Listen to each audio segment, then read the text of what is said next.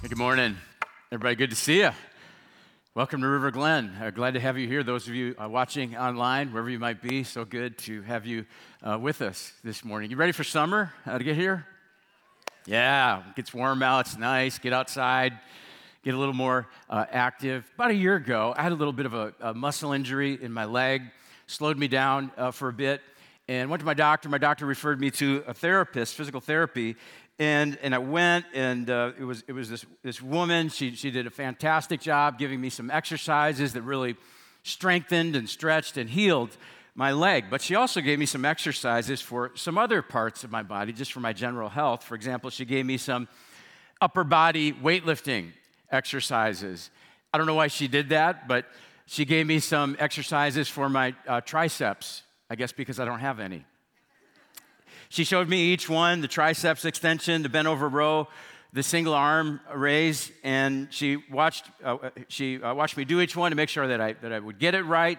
And she even gave me this handy notebook with pictures and how many reps of each one that she wanted me to do. So I had great information. It's all right here. I had great coaching, and I believe in the importance of exercise and weightlifting, but that was a year ago, and there's no real evidence of any triceps as far as I can tell. But the problem for me is not belief, it's not information.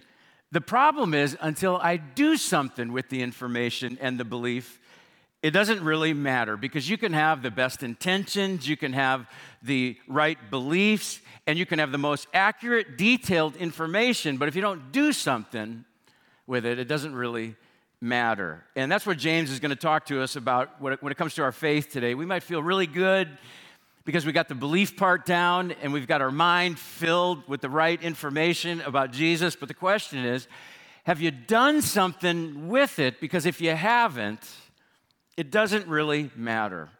And in this next section of the book of James, he's going to challenge us to do something with our faith. Last week, we began this new series. It's called Electric Faith, going through the book of James. Electric faith means real faith, faith that works, saving faith, faith that electrifies your life with joy and purpose and confidence. But to help us get ready for this next section and what James is going to teach us, I want you to imagine a pendulum, kind of like this one right here. We're going to call this the faith pendulum. And on one side of the faith pendulum are good works, and on the other side is belief. And typically what happens in churches is the pendulum swings too far to one side or the other. For example, in some churches, the pendulum of faith swings too far over to good works, and we call this legalism or rule keeping. And many writings in the New Testament address this problem in the church. Legalism means that we've got to earn God's salvation. We've got to earn God's love. We've got to be good enough to get to heaven. Maybe you grew up in a church where they put major emphasis on rule keeping, and the pendulum, the faith pendulum, swung really hard in the direction of legalism. But on the other side here is belief. And there's a phrase that I think captures the opposite of legalism, and that's this phrase: easy believism. Easy believism. It's the idea that as long as you believe, it doesn't really matter how you live, doesn't really matter what you do, doesn't really matter what kinds of choices you make, as long as you believe. And so for those who swung too far, their faith has swung too far to the belief side, they just ignore the importance of behavior and good works. They say as long as you believe in Jesus, that's enough. And while many books in the New Testament address legalism, James is different. James writes to address easy believism. The people had started separating their belief from their lifestyle, and they said, as long as I believe, it doesn't matter what I do. And James, what he wants to do, he wants to push the pendulum back toward the middle to help them have electric faith. And we need to hear this teaching today, because easy believism is a huge problem. In America right now, the vast majority of people say they believe in God. They say that belief is important to them, but it's not reflected in the lives that they lead and the choices that they make. There's a lack of fruit and evidence and good works. Few people take their faith seriously. That's easy believism. Now, we want to be careful, though, because we don't want to swing the pendulum too far this way and slip into legalism. But James wants to move us toward the middle so that we experience electric faith that works and saves us and brings us joy and confidence. And so if you have your Bible with you, go ahead and open up to James chapter 1. He gives us a really good example of what he's talking about. We're going to pick it up in chapter 1, verse 22, where he says, "Do not merely listen to the word and so deceive yourselves. Do what it says." In other words, don't think that just by coming to church and sitting down and listening to somebody teach the word of God, the scriptures, and maybe you're even taking notes on your outline, which are good things to do, but don't think that makes you a person of faith without ever doing what it says. And then he gives an illustration to make this point. He says, anyone who listens to the word but does not do what it says is like someone who looks at his face in a mirror and after looking at himself goes away and immediately forgets what he looks like. And so I brought along a mirror here to illustrate what James is talking about. This is one of those cool mirrors that glows. It's got a light around it, and it just magnifies everything. You know, and if you look in one of these mirrors, I mean, you see every pore in your skin. I have no idea why anybody would want one of these. I don't want to see every blemish and sunspot and nose hair that's coming out. So I'm just going to turn that off for right now. But here's the point James makes. Imagine if you looked in one of these mirrors, if somebody looked in one of these mirrors just for information, they're not really going to change anything. They're just looking at it for information, and they see something stuck in their tooth, and they just walk away and forget about it. That would be silly. You would deceive yourself into thinking that your appearance is fine. And in the same way, James says, don't just hear the word just for information. Do what it says. I wonder if maybe there's an area, maybe a scripture that you've read, a verse of scripture that you've come across, you've looked in the mirror, and you know what it says, but until now, you haven't done what you know God wants you to do. For example, maybe you know what the Bible teaches about tithing, about sexual sin, about resentment, gossip, drunkenness, jealousy, judging other people. You've read verses, but until now, you haven't done what God wants you to do. Or maybe there's something in your life where you sense God wants you to do something positive, maybe adopt or provide foster care for a child or volunteer or serve in some way. And you know what God wants you to do, but you haven't done it. My hope is that today's message will help you change that and move from being just a hearer of the word to being a doer of it. Maybe some of you are thinking, Ben, I'm doing one of those things that you just listed a moment ago, and I didn't even know it was wrong. I don't really know the teachings of Jesus in Scripture. And I get that. Okay, maybe you haven't heard. Maybe you haven't looked in the mirror. And it's really difficult to do when you haven't heard. And so we're reading through the book of James. What if you did this? What if you read a chapter out of the book of James every day this next week? Take you maybe 5 minutes so that you can begin to hear the word and then begin to do what it says. Here's why this is so important for all of us here today, to not only hear the word, but do what it says. Because good works don't create faith. Good works reveal faith. I'm going to read that again. Think about this. Good works don't create faith. Good works reveal faith. Because true faith, electric faith, saving faith leads to good works. It leads to actions. You know, maybe this will help. I brought along a packet of some watermelon seeds right here. And if I planted these watermelon seeds, they would naturally produce watermelons, right? I mean, they wouldn't have to try really hard not to produce beans. They would naturally produce watermelons. And in the same way, when you put your faith in Jesus, you will naturally start to produce good works. You will naturally want to love God and do what he says because you have put your faith in him.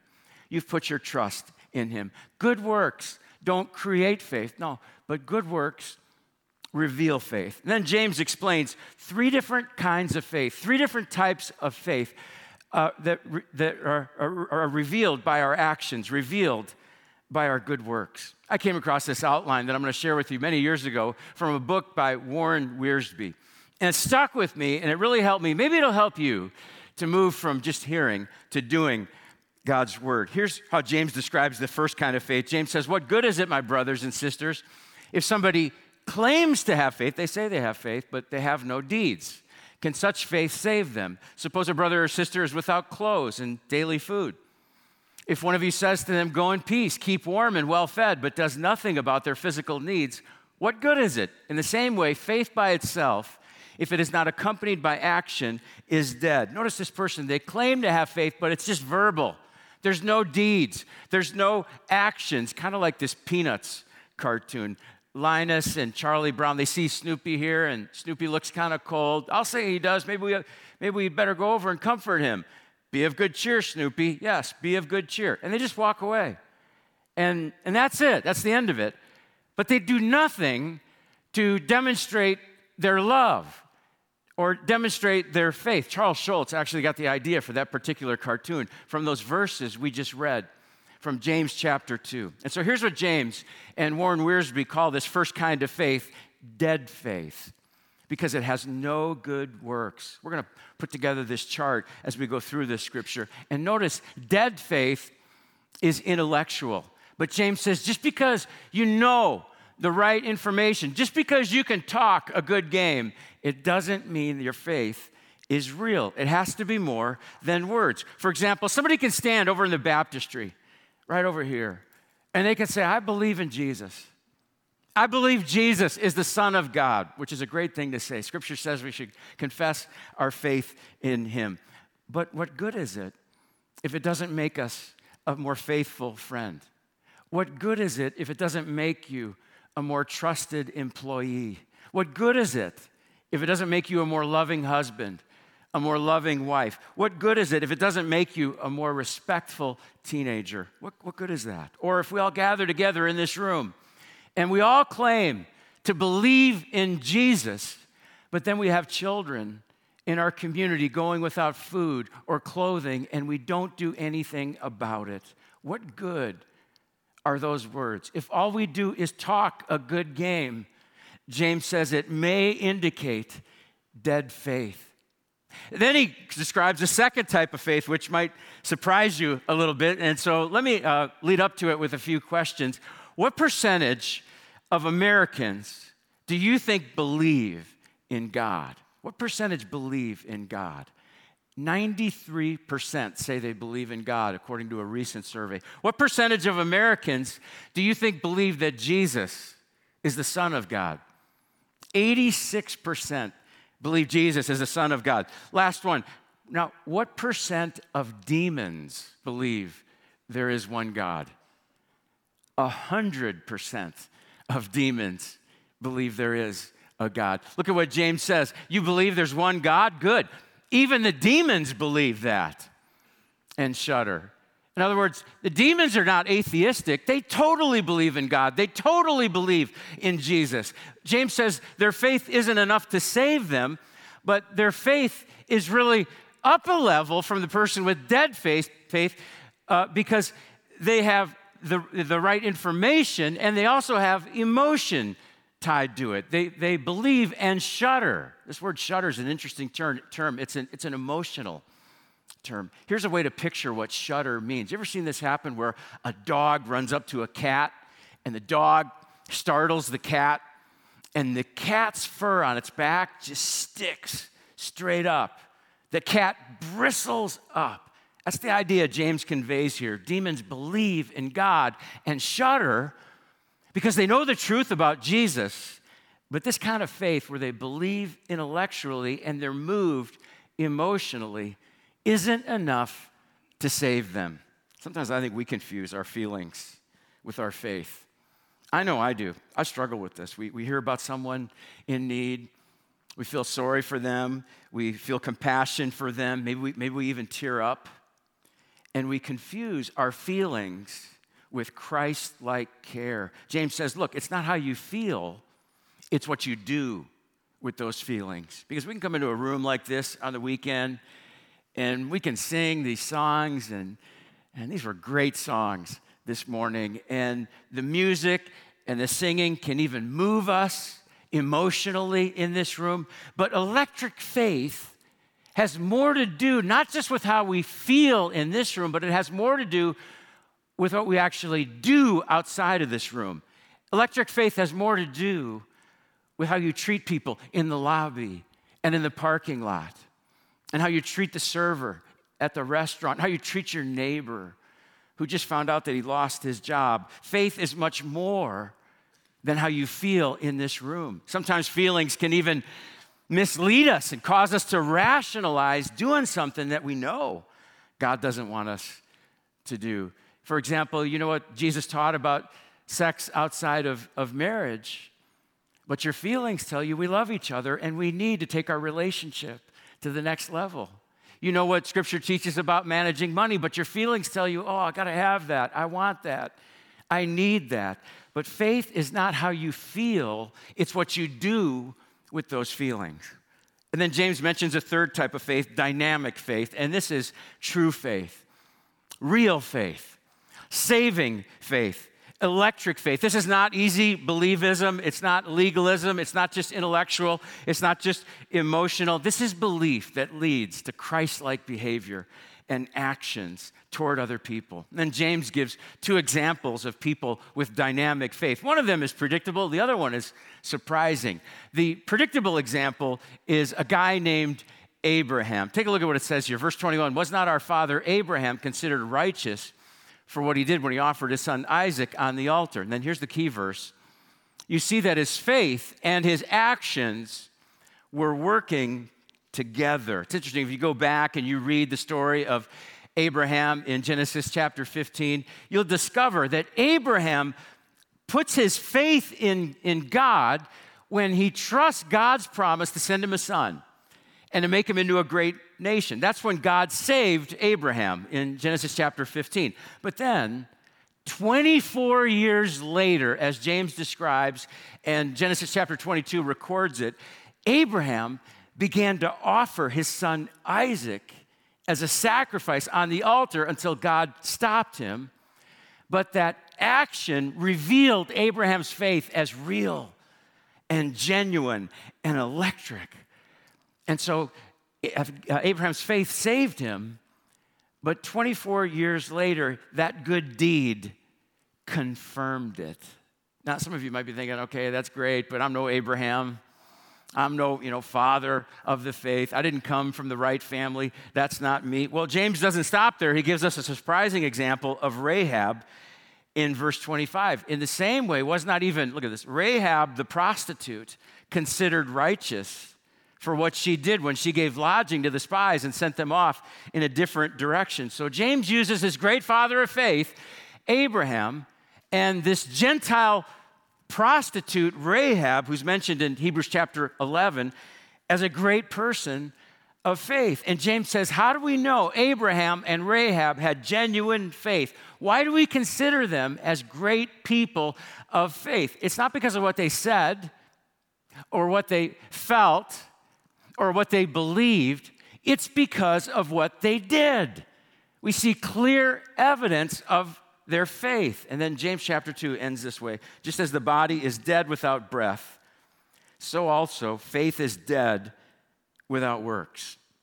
And so here's a question for you and me today. What is the evidence for your faith?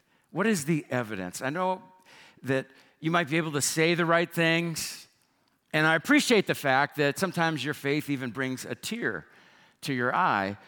But what if people were going to point to evidence of your faith? What would they point to? Would they point to your finances and how you generously support God's work in this world? Would they point to some kind words that you spoke to a colleague who felt discouraged?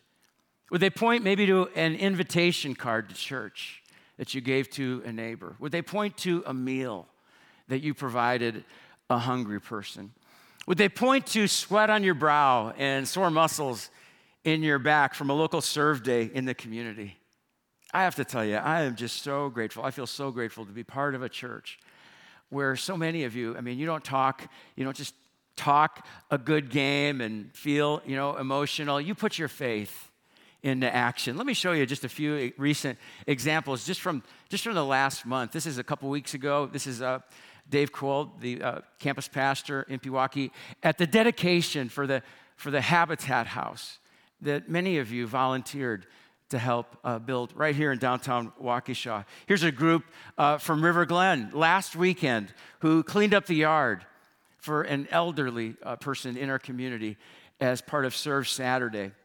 Here's a team that in April went down to Houston to help people repair damage and recover from the devastating damage from the hurricane that came last year. And then here's a picture of the Pewaukee campus that's under construction.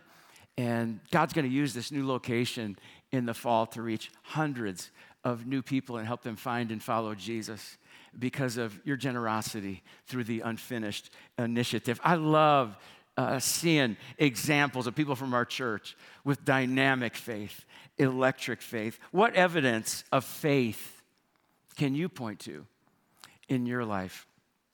There's an old illustration. Maybe you've heard this illustration. It's been around for a long time. I don't think I've ever used it before because I wasn't sure that it was true, but I was on the internet and I came across some information about Niagara Falls, and I discovered it is true. It's a story about a guy by the name of Charles Blondin who came to this country about 150 years ago, and he had this fascination, this obsession with Niagara Falls. He wanted to cross it on a tightrope, and so he strung a rope 1,100 feet across, 160 feet above Niagara Falls, and this huge crowd, like 100,000 people gathered to watch him, and he went back and forth. And he made it successfully. And then he did it many more times, and he did some amazing stunts on the tightrope over Niagara Falls. One time he took a chair, and he set it on this tightrope, and he stood on the chair. Another time, and there's a picture of this, he cooked an omelet in the middle of walking across the tightrope, and he lowered it down to a boat below him so people could eat the omelet that he cooked. And then there was this time he had a wheelbarrow filled with 150 pounds of sand, and the crowd gathered, tens of thousands of people to see this show, and he asked the people, do you think I can do this? Do you think I can take this wheelbarrow across? And they said, yeah, you can do it. We believe. And he did it. And then he said, what about this?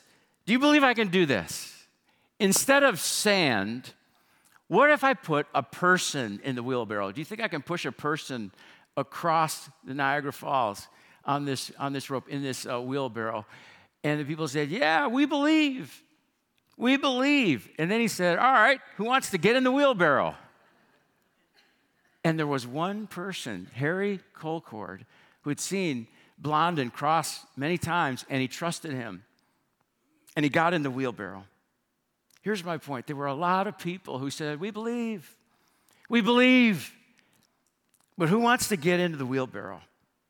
And I wonder if our faith were put to the test today, what would we find? I know a lot of us can say the right things, we feel the right things, but who's willing to put their faith into action? Since James challenges us to test our faith, here's what I want to do. I want to take a moment and I want to use what we call the 3 C's to give you an opportunity to self-evaluate your faith. If you take out the message outline, I think it's on the bottom of the front page, we listed the 3 C's and then the 4th element, and I want you to score yourself in each area on a scale of 1 to 5. Here's the first C. It stands for celebrate. We celebrate. We call this a celebration service. We celebrate every weekend by singing together and studying the Word of God together and praying together and so on. And if you have dynamic faith, real faith, you don't feel neutral about these gatherings on the weekend. You make it a priority to gather with us. A couple weeks ago, I got to hang out a little bit with Darryl Strawberry, our guest speaker. We're backstage in the hallway before the service, and I asked him, I said, do you want to go in for the worship time, or would you rather just wait in the green room? And without hesitation, he said, I want to go in the service for the worship. And I stood next to him right over here, and he engaged. He sang every song. One of the services even took out his cell phone, and he recorded all the whole worship set. He just went on and on. He told me how much he enjoyed the music. How about you? When we sing songs like Reckless Love, Great Are You, Lord, King of My Heart, do you engage? Does your heart overflow with gratitude and thanksgiving and praise for God? When we share communion together, is that a deeply meaningful experience for you? When we participate in the offering, do you give cheerfully, as Scripture tells us? And then do you celebrate God privately all week long? Do you take some time during the week for Scripture reading and reflection and prayer and just expressing gratitude to God? If you make celebrating God publicly and privately a high priority, give yourself a 4 or a 5. If you can't relate to what I'm saying, give yourself a 1 or a 2. The second C is connect. People with dynamic faith, electric faith, saving faith, they naturally move toward relationships with other Jesus followers. Now, maybe there was a time when you didn't really want to connect with other Christians, but then you discovered God's amazing love, and you realized that you have so much in common with other followers of Jesus, and pretty soon you find yourself joining one of our life groups, maybe one of the summer groups that Don described a little bit earlier, and you find yourself praying and encouraging and helping one another. If you have strong connections to other Jesus followers, give yourself a 4 or a 5, middle of the road 3, and if you have little or no interest, a 1 or a 2.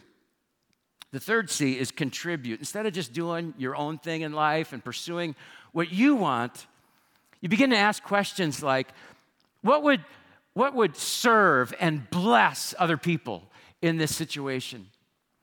What would help this church accomplish the mission of Jesus in this community and throughout the world? And you start leveraging your time and your skills and your talents and your money to advance the mission of Jesus. If you give generously, if you generously contribute your time and your talents and your treasures to the mission of Jesus, give yourself a 4 or a 5 if that's true. If it's occasionally true, a 3. If it's rarely true, then probably a 1 or a 2. One more area, it's listed on your outline. When you do the 3 C's, God begins to change your life and your character. And James would say, if you claim to follow Jesus, then people at work, in your neighborhood, at school, not overnight, but over time, they're going to begin to notice the old Bob and the new Bob, the former Betty and the new Betty, because they see changes in your integrity, in your love for others, changes in your patience, in your kindness, and self-control. And when you do have lapses, and you will have lapses as a Jesus follower, it bothers you. And you confess it to God, and you get back on track with your new life as soon as you can. If this character change is highly true of you, give yourself a 4 or a 5. If it's a little bit true, 3. And if it's not true at all, a 1 or a 2. All right, add up your scores. And remember, this is just a ballpark idea. This is not scientific. This just gives you an idea of where you're at. And if you scored 4 to 8, we would say that you're in the red zone. Good news here and bad news. The good news is that you're honest and you know where you're at. It's hard to grow unless you know where you're starting from. And pretty much all of us at some point we're in the red zone. Another piece of good news, you're in the right church because we love to help people in the red zone develop their faith. The difficult news, the bad news, is that James would say there's not enough evidence to confirm your faith. And so maybe we need to take step 1, or maybe we need to go back and make sure that we've taken step number 1 and receive Jesus into our life. And the good news is you can do something about this. You can open yourself up and experience Jesus in a greater way and begin to develop your faith. We'd love to talk with you about that. If you scored between 9 and 14, you're in the yellow zone. And this shows some progress. This shows some growth, which is good. But James would say that as you become more of a doer and not just a hearer of the word, that you're going to see more evidence of new life and growth and real faith. And then if your score is 15 to 20, you're in the green zone. And you should feel encouraged and confident that your faith is real and genuine. And if you're in the green zone, make it your goal to help other people to develop their faith. Now, before I wrap up, maybe some of you are wondering, what would be some opportunities around here to help me develop my faith and put my faith into action? Well, we've already mentioned several opportunities. Don mentioned several opportunities earlier in the service. But here's a couple opportunities that I want to highlight, a couple more. I want you to take this out. I think you were handed this electric challenge, little flyer when you walked in. Go ahead and take that out. We've got 2 challenges for everybody here. And I'm really praying that everybody will do one of these challenges. If you can, do both of them. I really think it's going to grow you and just electrify your life. Let's talk about the one on the bottom. It says, take 5 with Kid Life. And this is an opportunity for you to volunteer just 5 times. We're making this as easy as we can for you, as convenient as we can. And you pick the dates that fit your calendar this summer. 5 times you volunteer in Kid Life ministry. And you know what? I'm telling you that you're not just going to minister to kids and serve kids and honor God. You're going to develop and grow your faith. So check that box. Take 5 with Kid Life. And then the second challenge is the Super Cereal Stack Challenge. And we would love for everybody the next 2 weekends to bring boxes of cold cereal or hot cereal, and we're going to make some really cool pyramids in the lobby. But even cooler, we are going to fight hunger in Waukesha and Pewaukee by resourcing the local food pantries. So 2 challenges, and really do one of these. If you can, do both. And in fact, let's have a little bit of fun with it. And you fill out the bottom tear-off here if you are doing the Take 5 challenge. And so let's have a little fun. Go ahead and take that out. Let's tear this off together, okay? This makes a really cool sound. And so pull it out, and on the count of 3, we're all going to do this together. And just tear that thing. Ready? 1, 2, 3. I love that sound. That is so great. And now just fill that out, and there's a volunteer at the exit with a bucket, and you can just drop that in on your way out. Thanks, everybody. Let me pray for us. God, I thank you for your word so that we know what you want us to do, so that we're not guessing about that, God. You're just so clear with us in your communication, and we want to thank you for that. And God, there might be an area of our life where we know what you want us to do, but for whatever reason, we haven't done it.